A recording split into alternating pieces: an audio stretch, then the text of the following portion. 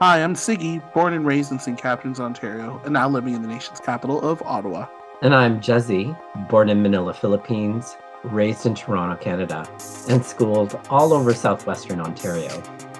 You're listening to the Halo Halo podcast, a delicious mix of pop culture and the Filipino-Canadian life. Before we start our podcast, we'd like to acknowledge the lands we're podcasting on. I'm podcasting from the traditional lands of the Huron-Wendat, the Seneca, and most recently the Mississaugas of the Credit River. And I'm podcasting from the traditional unceded territory of the Algonquin and Anishinaabe people. We continue Sports Month with the TV sports docuseries All or Nothing. And then later we talk about endurance and character. But before we do that, Sigs, let's catch up. What's going on pop culture-wise?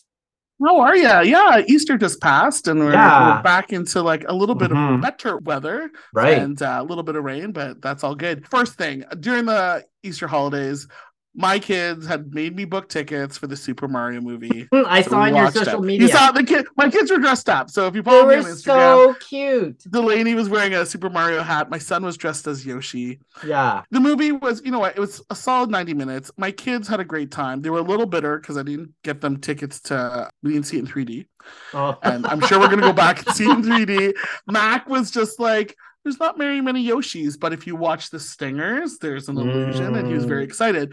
What's very funny is that Mac and Delaney, they were totally enraptured. Like, my son was practically giving us, like, I don't need to hear, like, a commentary for every single thing, but he totally was doing it. But what was great is the Bowser character was voiced by Jack Black. Now, you and I both know Jack Black from Tenacious D, and he's just a ham. So he sings like an ode to Peach because he wants to marry her. My kids loved it and had me download the song. It's just like Peaches, and in his candor, very School of Rock, very Jack Black. Wonderful. I'm wondering, I don't know if you heard it, I'm wondering if he'll get nominated for an Oscar for song. Oh, I think it would be great. Oscar nominated Jack Black. I think that has it's very funny. And it's very funny to hear a 6-year-old and 8-year-old try to mimic his baritone, like, like they get right into it. Look, if an Oscar song can sing about pimps, for example, like exactly pimps and hoes and hating Canada, I think Peaches could be a contender. Hey, all that we need to know is, does it move the plot along? And if it moves the plot along, then that's a good sign that it could be an Oscar-nominated song. Absolutely. And is it emblematic of the movie? Do you close your eyes and you think of the movie? Yes, you do. So I think so. Wow. But yeah, the kids loved it. So I'm sure whether your nieces or nephews are watching it was pretty much fun. The other thing is, I've talked about this a lot. I'm still hooked on the Abbott Elementary show. I'm sure we'll probably do a deep dive in it in season 6. Yeah. But what's amazing, it's nearing the end of the season, and episode 21 last Wednesday, Janine Teagues, the character played by Quinta Brunson, the main character, who's just like this amazing school teacher, sort of like the heroine, very Leslie Knope, which is great. She talks about her mother being like absent-minded and she having a sister she didn't get along with. Now, they did some amazing casting. So Ayo Edebiri from The Bear played her sister. And then they showed her mother. And I didn't know who's playing her mother. And I saw it in the Twitterverse. And I'm like, holy crap, it's Taraji P. Henson plays her mom. Oh, and even the lead up, Jezzy, you would just love the exposition at the beginning where she's in her classroom with her kids, and then she pauses and she hears clickety clack of heels, and she's like holding the kids. She's like, "Do you hear that? Do you hear that, you guys?" She's like, "Don't stay still, stay still."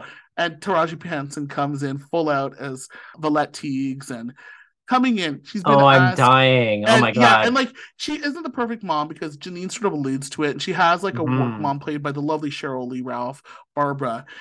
Barbara is very protective of Janine, and she just suffered a breakup, and she's trying to be more independent and become, fully autonomous as a single woman trying to doing her teacher job, and she does an amazing job, and her mom is a little disconnected. So that plot line was really great, tugged at the heartstrings. I can't wait for you to catch up and watch it. But Taraji P. Henson, who has cookie vibes and stuff, coming in with amazing hair, like she just got to the club, just clicking in, and I'm like, it was amazing casting. I'm like, of course, anyone should fight to be on that show. You gotta love it. I'm sure Angela Bassett, everybody, they're like, yeah, I want to be on, like, I'm an elementary, but for Taraji P. Henson to pop up, and I'm like, oh yes. It Oh, just works. she is a treasure. She's a treasure. She is, cooking Yeah. or not. She's just lovely and Okay, stays I'll have to beside watch Viola out for her Davis. on You season need to 2. watch it. You would love it. Yeah. Michael would love it. I Yeah, assure I think you, he will. love it. Yeah. Absolutely. What have you been up to pop culture wise? 2 things. So Yes. we have finally seen Blackbird on Apple Ah, Television Plus. thoughts. Yeah, with Taron Egerton.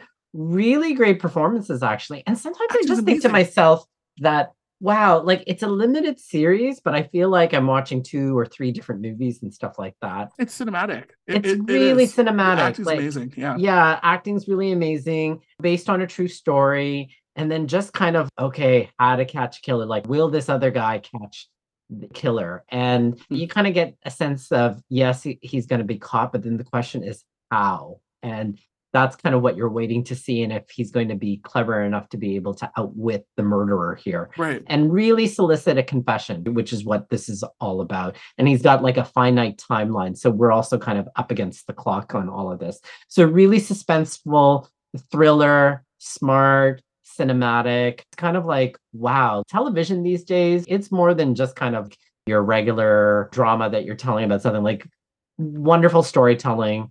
And again, like, it kept me enthralled throughout the 8 or 9 episodes. What is the name of the gentleman that plays, like, I guess the villain, like the cat? When I see that guy, right, yeah. Paul Michael Hauser, or something like that. That guy has been in tons of movies. He was in I, Tonya. He was that's right. He was in Cruella. Yes. And that's for right. him to play this sinister, this weak-minded, I'm sure as soon as you saw him, like your head's like analyzing, oh my goodness, where's this guy coming from? He plays that perfectly. Yeah. Paul Walter Hauser. Yes, that's right. Paul Walter Hauser. Yeah, like amazing a really actor. great counterpoint. Yeah, amazing, quite chameleon. You know, when I looked him up, it was like, oh yeah, you were in Cruella. Like, I totally forgot that he was in Cruella. So like, totally made me just kind of forget that he was even in that. But like, wonderful acting as he played the murderer / pedophile Larry Hall. Right. It was just fantastic. You were just waiting to see him, you know, like, is he going to be caught, and is he going to be able to outsmart Taron Egerton's character James Keene? And then, ironically enough, and I had forgotten about this, but Ray Liotta had passed away, and so that's right. So this was one of the last things that he was in, and so it was also kind of touching to see his last set of performances and stuff. Oh, excellent! I'm so glad you liked it. Yeah. What else? I know that you're going to talk about this. Yes, the other thing that I've been caught up on pop culture wise is that the America's Next Drag Superstar has been finally crowned. So the finale of season 15 just recently occurred. And so watched that this past weekend. I was off by a day while everyone else was watching it last Friday. I watched it the next day on Saturday. Let me tell you, when these things happen, I have to like stay away from all earmuffs.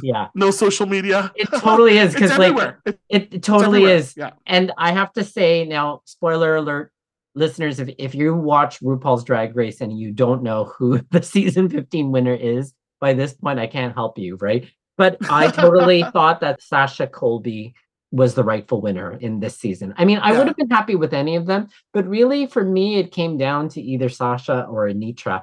And, you know, Anitra, cheering for her because she also identifies as being Filipino. And so that's kind of fun to see.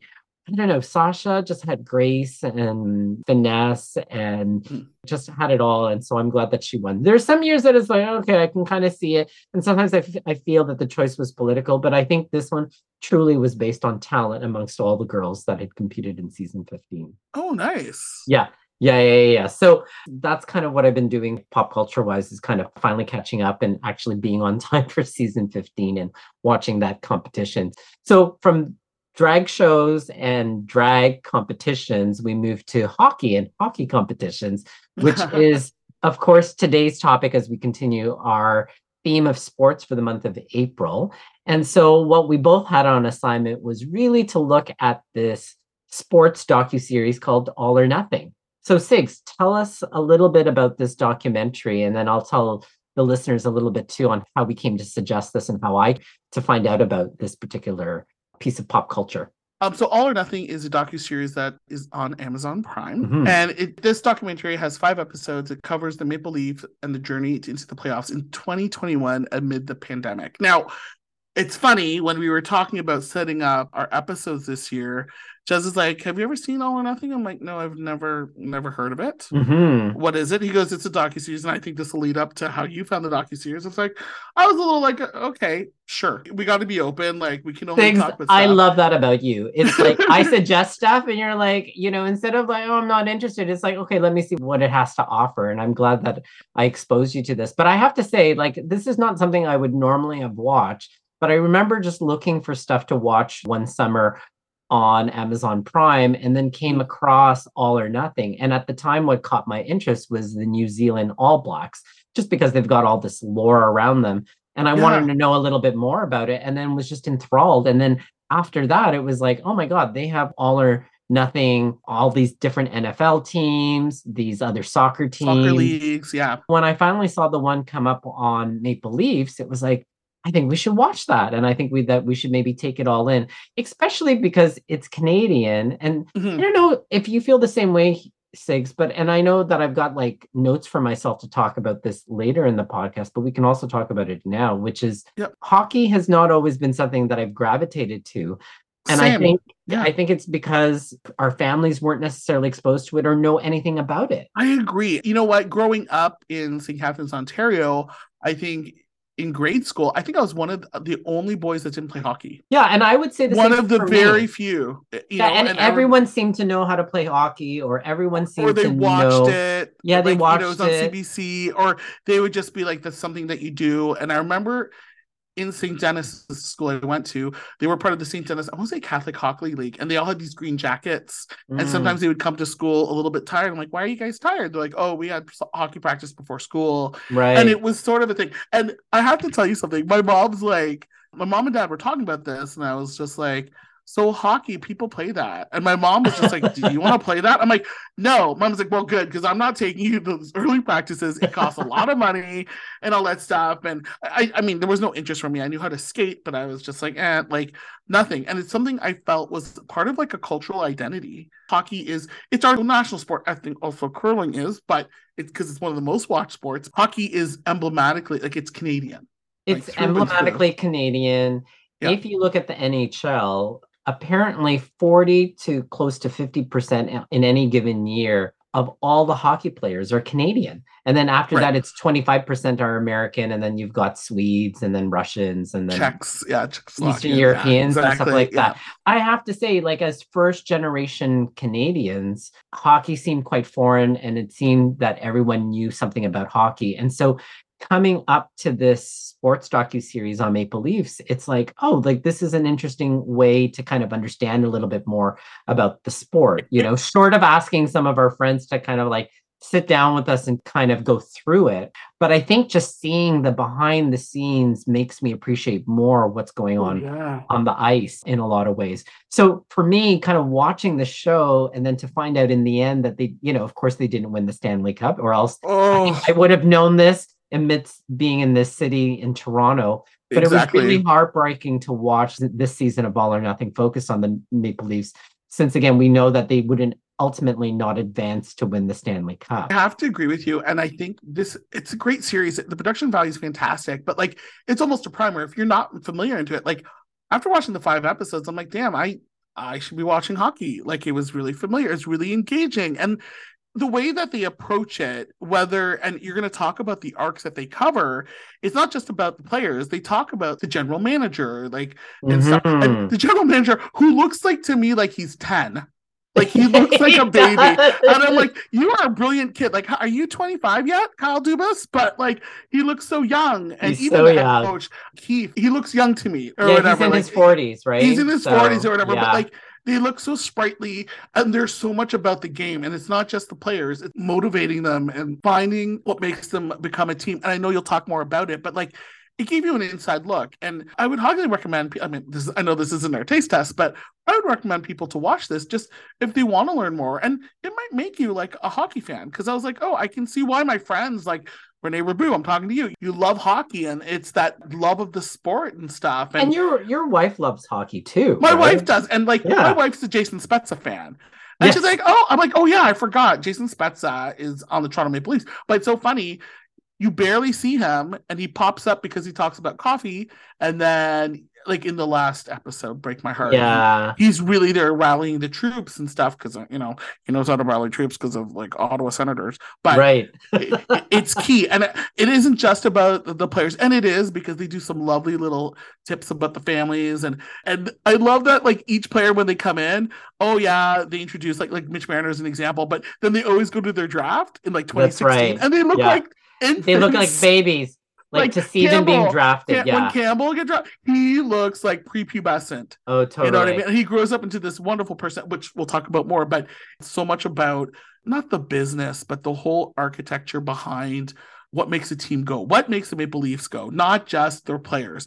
It's the medical, it's the strategy. And with it being behind this landscape or this backdrop of the pandemic which was only 2 years ago, Kuya. I know, it's 2022 now, and I was like, holy crap, like, in the midst of it. And it was just an intriguing show. Like, I thought it was great. Like, intriguing is a great way to describe it. And I liked how you framed it as a primer for anyone that doesn't know too much about hockey. And if anything, I felt like, it gave me a total study on the Toronto Maple Leafs and why to cheer for them. And so you're right. I'm now interested. And it's in a day's time for 2023, the Maple Leafs are yet again in NHL playoffs and will be up against Tampa Bay. And it's like, I feel prepared to watch it now, right? Like, I feel like I can actually watch a hockey playoff without necessarily needing too much explanation or needing to ask our friend Jeff, can you tell me what's going on here? And not annoying him. The interesting part of what you've been kind of alluding to is the setup of this show. It really shows the long history of the Leafs. And again, how they haven't won the Stanley Cup since 1967. And that this dream team of Dubas and Keefe, the general manager, and are assembling the dream team to win the series. And so the first arc of the show really focuses on finding the right combination of players, which is very similar to like finding the right combination of people in life to be around so that you can kind of obtain greatness or achieve greatness. And I would almost say that this also applies to families as well. So I found that first arc of like, okay, we're getting together the dream team and trying to make things before the draft, players trade deadline and stuff like that. Again, wonderful metaphor for families, for work. Something that stayed with me was enjoying how Foligno says how we don't need anyone to be great. We just need everyone to do their job. Interestingly enough, now he's on the Boston Bruins team. I was going to ask you, he's with Boston now, eh? Yeah, he's in Boston. But the first arc of the show really focuses on that, and I just really appreciated that. It's like you need to get the right combination of people doing their job so you can all achieve greatness. I don't know if you walked away with something similar in that first arc. I think so, and I think also, too, they gave you a bit of a backstory where if it wasn't working, so like Fred Anderson, where they're like, he's doing his best, but it's just not working. And then you see the evolution of Campbell, who I have to highlight him because I think he's great. Campbell comes in. Yeah. And he comes in and like, not only does he set a record in the NHL for 11 straight games winning as goalie, each time like his team cheers him, what does he say? He's like, no, we're a great team. He doesn't take the compliment. And also, he wins the first one, and I was dying because my friend Ray laughed because we talked about Red Lobster in a previous episode. And Campbell tells Hull, who was the defenseman, goes, hey, man, thank you so much. He hugs the defenseman on that first win. And he says, I'm taking you to Red Lobster. I know. And I'm like, waiting and a ginger ale. And I was like, how wholesome and kind was it? And even like he's doing all these things, Jamie. I want to say Jamie because I worked with a guy named Jamie Campbell and he looks like him. But Campbell, or they call him Soupy. There's just this genuine thing about him. And even like they're propping him. He's like, no, we're a good team. We work together. Like my win is your win. And it's that genuine, it's so earnest, and to see that refreshing. And like when you see the 5th episode and him crying. I know, like, that was so heartbreaking, right? Like I had to watch the last 15 minutes before we recorded, and I'm like, oh, Campbell, man, like you gotta, and he puts his heart into it. He works so hard. And even with Dubas and Keefe, is like, we're starting with him. Right. This is our decision. And you get to see that back behind the doors of like, this is how we make decisions and how they're not putting it up. And they have this lovely magnet board, which you and I. I know.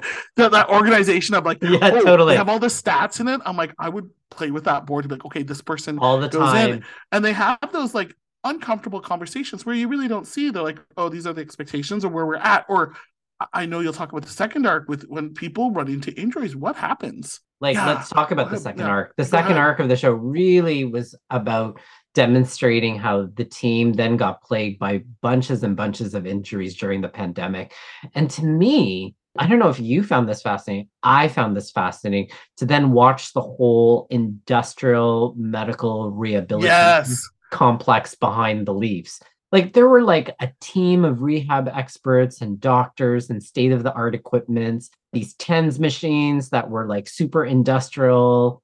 I was just amazed at like the team of people behind them, making sure that they were trying to get them in the most healthiest and best shape possible before the game, unless having been put on the injury list. And even if they were put on the injury list, all the rehabbing, like that was their job. Then their job was to get back to the team or to get off the injury list. And I just thought, wow, like amazing, amazing, amazing. Like it was just incredible to just see the physical therapy that they all had to do, especially if they got injured after the game. And I loved it because the doctors were tied right to them. Like even when they had like, not the confessionals, what do you call them? The headshots, or I can't remember like the technical term when they do the interviews, like they were with the doctor and like immediately, totally. Right? And they're trying to give the informed, okay, what's wrong? This is what's happening. And then you see the cutaway to Sheldon just being like, I can't comment on his injury. I hope they're doing well. We'll keep you guys updated. Right. And you see that backlog, like all that extra work behind the scenes that they're doing. And you see some people like, who was it, Foligno, that even said, he goes, I'm not built to watch. No, I'm in more pain. He was saying that to his dad and Wendell Clark. And Wendell Clark cameo. But like, and I'm like, it's so right. And you just see them, and even with Tavares, like he's healing, he's okay. Like this is what we're fighting for. Like it's just that post-concussion injury was like so hard to watch. Like even though we were watching it dramatized, I'm sure it was even harder probably to kind of watch that live as that was going on during 2021. But like lots of injuries that they were plagued with, and how were they going to kind of bounce back from all of that? And then, of course, the last arc of the show really was demonstrating a quick collapse of the Leafs during the first round of playoffs against the Habs. And and again, it started off strong, but despite Tavares's head injury, such a devastating disappointment where the team falters and seems to lose their, in my mind, at least, a killer instinct.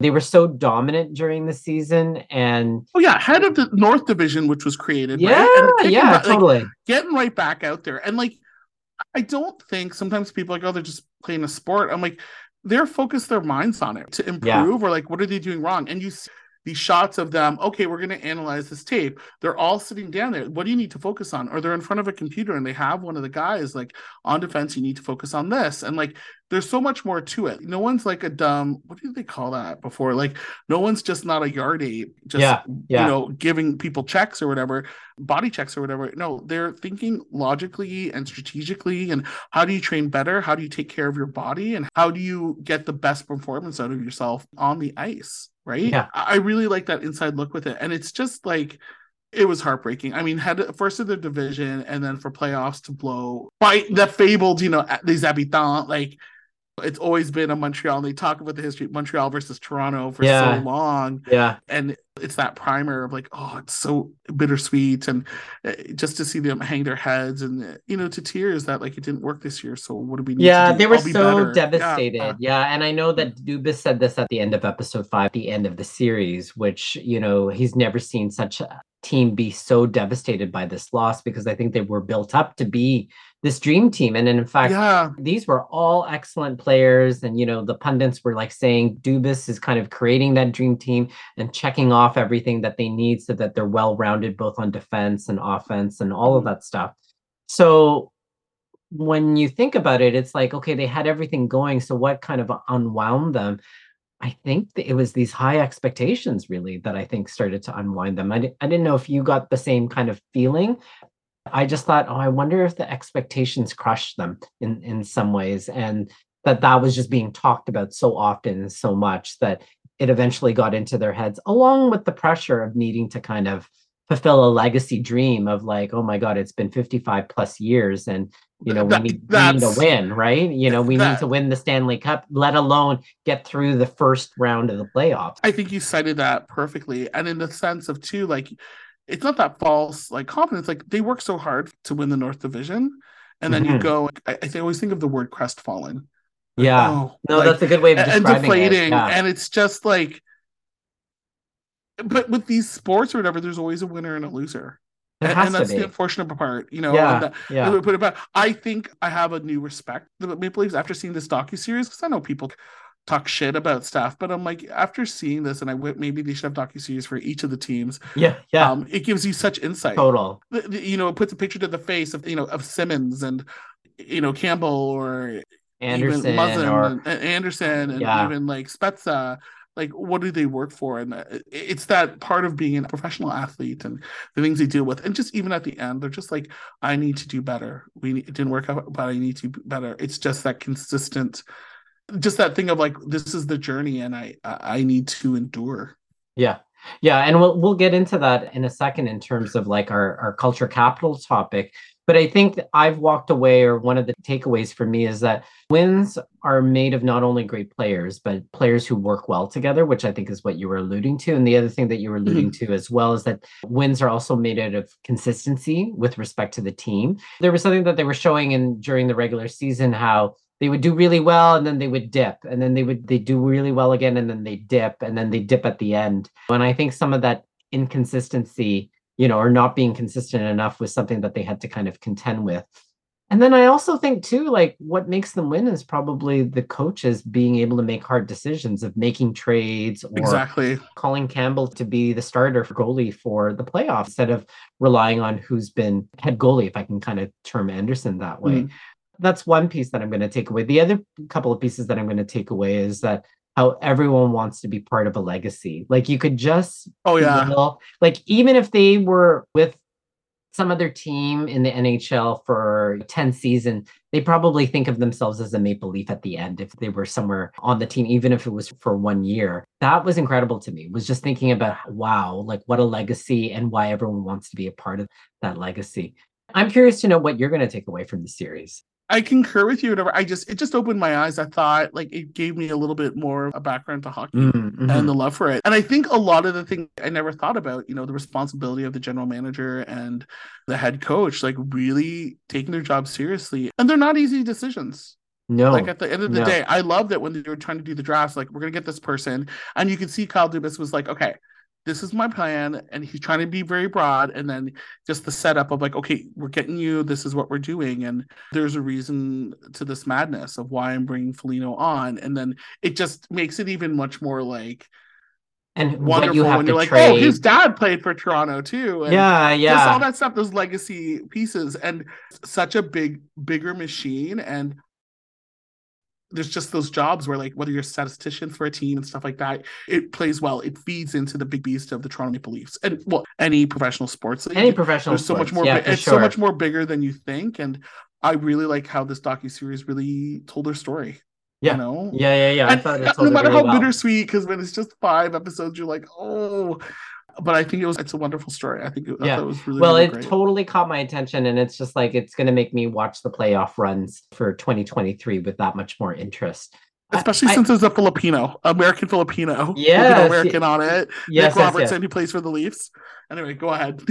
Yeah, and I think it's really important to kind of recognize too that it's like, it is probably rare to see Filipinos in NHL, in professional hockey. And I think I said this at the beginning of the episode, like access to hockey, I think as Filipino Canadians really seems foreign. And I think a lot of it has to do with just understanding hockey and the game. And as we had talked about at the beginning too, not understanding it almost seems to take away this idea that we could be Canadians, because it's so intricately linked to cultural identity. And I have to say, it was difficult for me to take interest in it because, again, didn't have parents that, followed hockey or even understood the sport. And I had lots of friends just like you that watched or participated in hockey, but didn't know too much about it. And over the years, I've really come to recognize that this sport requires a couple of things, or 3 things really. Money, because it's expensive, as your mom had recognized really early on.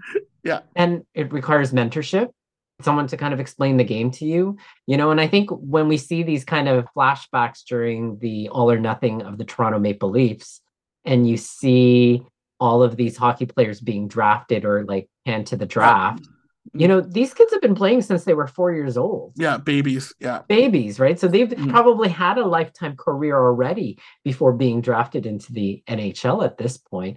And so that's a lot of mentorship and also community. And I think that that's the other part, is having a community that would support you. So I think like that's kind of where the future of this sport, hockey, lies. I think it's in these development programs that are being put out there by Hockey Canada, or what I've been really paying attention to is like Scotiabank's Hockey for All programs, where they really focus on diversifying hockey in Canada. So bringing people that would not normally come to it, just like you or myself, or, your kids or my nephews and nieces, like if they were ever potentially interested, that now there's a pathway into this sport as opposed to traditional Canadian ways. That's kind of what I'm thinking about in terms of what I'm going to be taking away after watching this docuseries. What I'm also taking away from this docuseries is the appreciation that I now have about hockey is that it really requires endurance, because I don't know if you thought this, but those 56 games that they had to play, pandemic. 56. Yeah, I think it was 56. It was. Yeah, you're right. Grueling, like really grueling. Like they would show like only snippets of each, and you just saw how hard these guys were working. And I'm like, oh my God. And then like seeing how grueling the playoff is. When we're watching it, every time they won a game, they put something in there, like they put a hockey like in the puck in build their up with Stanley the Cup. pucks. Yeah. And I was just thinking to myself, oh my God, like it took forever and a day probably, and all their heart and soul into it. It's to win that particular game, and they had to maybe win it 16 times or 12 times or whatever it was. I'm just like, that's crazy making to me, how grueling that was. And it just makes me think about kind of like our culture capital topic, which is really about endurance and character. And Sigs, when I think about endurance, I always think about it as the ability to sustain a talent or one's talent over time. And instead of giving up or giving in, really endurance is about having the physicality to keep performing that exercise over and over and over again over a long period of time. When you think of endurance, what do you usually equate it with? It's funny because I remember having hockey cards as a kid, and I remember endurance was on the card, and I didn't know what that meant. And my mom sort of said it's like sort of like keep on going amidst obstacles you have to withstand. Wow. So you just endure, and like without using the word endure and explaining it, I always thought, I'm like, you just keep on going amidst all these obstacles. And like, can you do it? And that's why I was like, oh, it's interesting, because I remember reading like endurance. What does that mean? And I think in the case of like when I say withstand, I think in the sense that I like how you highlighted, it's to sustain. Right. Like to keep on going. I always think of just keep on going. And after seeing this docuseries and stuff, like, you're right, it's the physicality. That's why there's training. That's why there's mental toughness, or, okay, we need to think like, with a strategic type of lens in it, because it's 56 games is a lot. And 56 games where you have to play 5 of them within, 7 days without time off during a pandemic when people are sick. It's very demanding. It is. You need that endurance. I think what's also interesting is in North American culture, I think sometimes in North American culture or Western culture, we think endurance is equivalent to not only kind of sustaining one's talent over time, right? But it's being able to sustain pain or have a high tolerance or threshold for pain over a long period of time. Have you kind of heard that kind of notion out there in terms of thinking about endurance? Like you should be able no to pain, no gain. Further? Yeah. No pain, no gain. I know. And that's exactly kind of what I was thinking that's the definition of endurance. And I think that that's true to some extent. However, when you pair endurance with a positive mindset, that pain almost disappears. And then it becomes the ability to embrace failure. And I think once you have that combination where you're doing something for a period of a long time, but you don't feel as much fatigue or pain, then you start to have stamina. And I think that that's really important. And I don't think we talk enough about that, where you're able to perform with a non-fatigue mindset is really what that kind of comes down to. What are your thoughts on stamina? I do feel like it's paired, but I never thought of that. What you just said about to embrace failure. I never thought of that balance, because there's something about, psychological when you just say that. Because when I read that, when I was reading your notes, I'm like, oh, that's true. Because if you have that sense, like, I'm going to keep on going, but I have to admit, or whatever, there might be a chance of failure. but I'm gonna still. It's that perseverance. Yeah, it is like that I find it like perseverance. because I'm like, oh, that's so, I guess, wise to me. I'm like, oh, that's true. Like to keep on going, you're gonna have to like go in there and to be like, it might not work, or you might be stopped or something like that. And if you almost not admit, but like have that mindset, like, okay, it might come to this, and that's okay. Then you just like, you got to keep on going. Then you build that stamina. Like just when that phrase where you say that when you embrace the failure, I'm like, that is so true. You would never think that. It almost seems counterintuitive to both have a positive mindset and embrace failure at the same time. It's that idea that, or another way to think about it is embracing failure is also the ability to be humble while in competition. It's kind of like we get into competition and we get into sports to see and to push ourselves to be the best that we can be. It's actually a pursuit of excellence in a lot of ways. Mm-hmm. And to get to that place of excellence, you need to have endurance, but you can have endurance and hate every moment of it, or you can have endurance and be like, no, this is part of the journey. No, I may fail, but that's okay. I'm going to keep going and I'm going to keep trying and I'm going to keep trying to overcome all those obstacles that you had talked about earlier. But once you have all of that, then that's when I think you have stamina, which again is both mental and psychological fitness in some ways, or a non-fatigue mindset. And I think that that's really important, or else you can end up becoming defeated. The other thing to add to all of this is if you add passion to the stamina, that's when I think you have something even deeper, which is like grit. And, and I know these days that's been something that's been talked about a lot is like, having grit. And grit is really the ability to summon these three elements. So endurance, stamina, and passion. And I think if you can bring all of those things together, it allows you to continue going without ever giving up, despite not achieving what you set out to do, which really reminds me of the Maple Leafs. Like, I think this whole series, All or Nothing, was really a study on grit. Like, yes, it was heartbreaking to get at the end, but you didn't get a sense that they felt defeated or weren't going to try. Like, exactly. Like it, and in fact, it's kind of like, I want to see what's going to happen in 2022, or in our case, what's going to happen in 2023. To me, it's like, wow, like that was a whole study and demonstration of grit. And that's when, again, you combine endurance, like physical endurance, with your psychological mindset of stamina, and then your passion. Like clearly these guys were passionate about hockey, right? There's something that they love about the game, and you can't help but feel infected by their enthusiasm. And yet they had a really great mindset that was kind of put there by Dubas and by Keefe.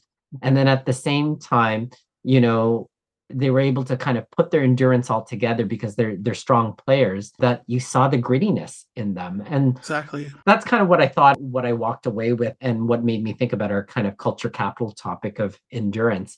When I do think about endurance and I think about grit, and I think about Filipinos for that matter, I always think about the national animal of the Philippines. And for those of our listeners, for those of our listeners that don't know, the national animal of the Philippines is the carabao, right? Yeah. So for those of our listeners that don't know what the carabao is, it's really a water buffalo in the Philippines. That can be also found in Guam and some other Pacific islands as well. Yeah. They're really like a swamp-like beast of burden is what they're sometimes known as. But it's interesting, like when I think about the carabao, this beast of burden represents, I think, some of our best Filipino values, which are about being hardworking, because that's what the carabao does, lots of hard work, and perseverance and endurance. And I think that these are two traits that are not only common in the Philippines, but also worldwide, right? Like I think when people think of Filipinos, they think of these two things, that we're both hardworking and have lots of endurance and perseverance in whatever it is we're doing. Whether it's like, oh, I'm working to have a good life to eventually bring that over. Even if it takes 20 years to do, I will do it, right? Again, we're seen as diligent individuals who work with a smile, which is kind of like what I was talking about earlier around kind of stamina, not having this fatigued mindset when you are doing an exercise over a long period of time. And I think to myself, like our immigration stories are very much characteristic of this idea of endurance and perseverance, and having the long game of future generations eventually surviving and thriving. So When you think about endurance in Filipino culture, does anything else come up for you besides what I've mentioned? Or in addition? No, I love the comparison for the Carabao, because I was like, well, I think you caught it. And I think that it's emblematic of us as Filipinos that we are hardworking and persevering. And I think those touch upon what endurance is. Yeah. I think it's a great analogy.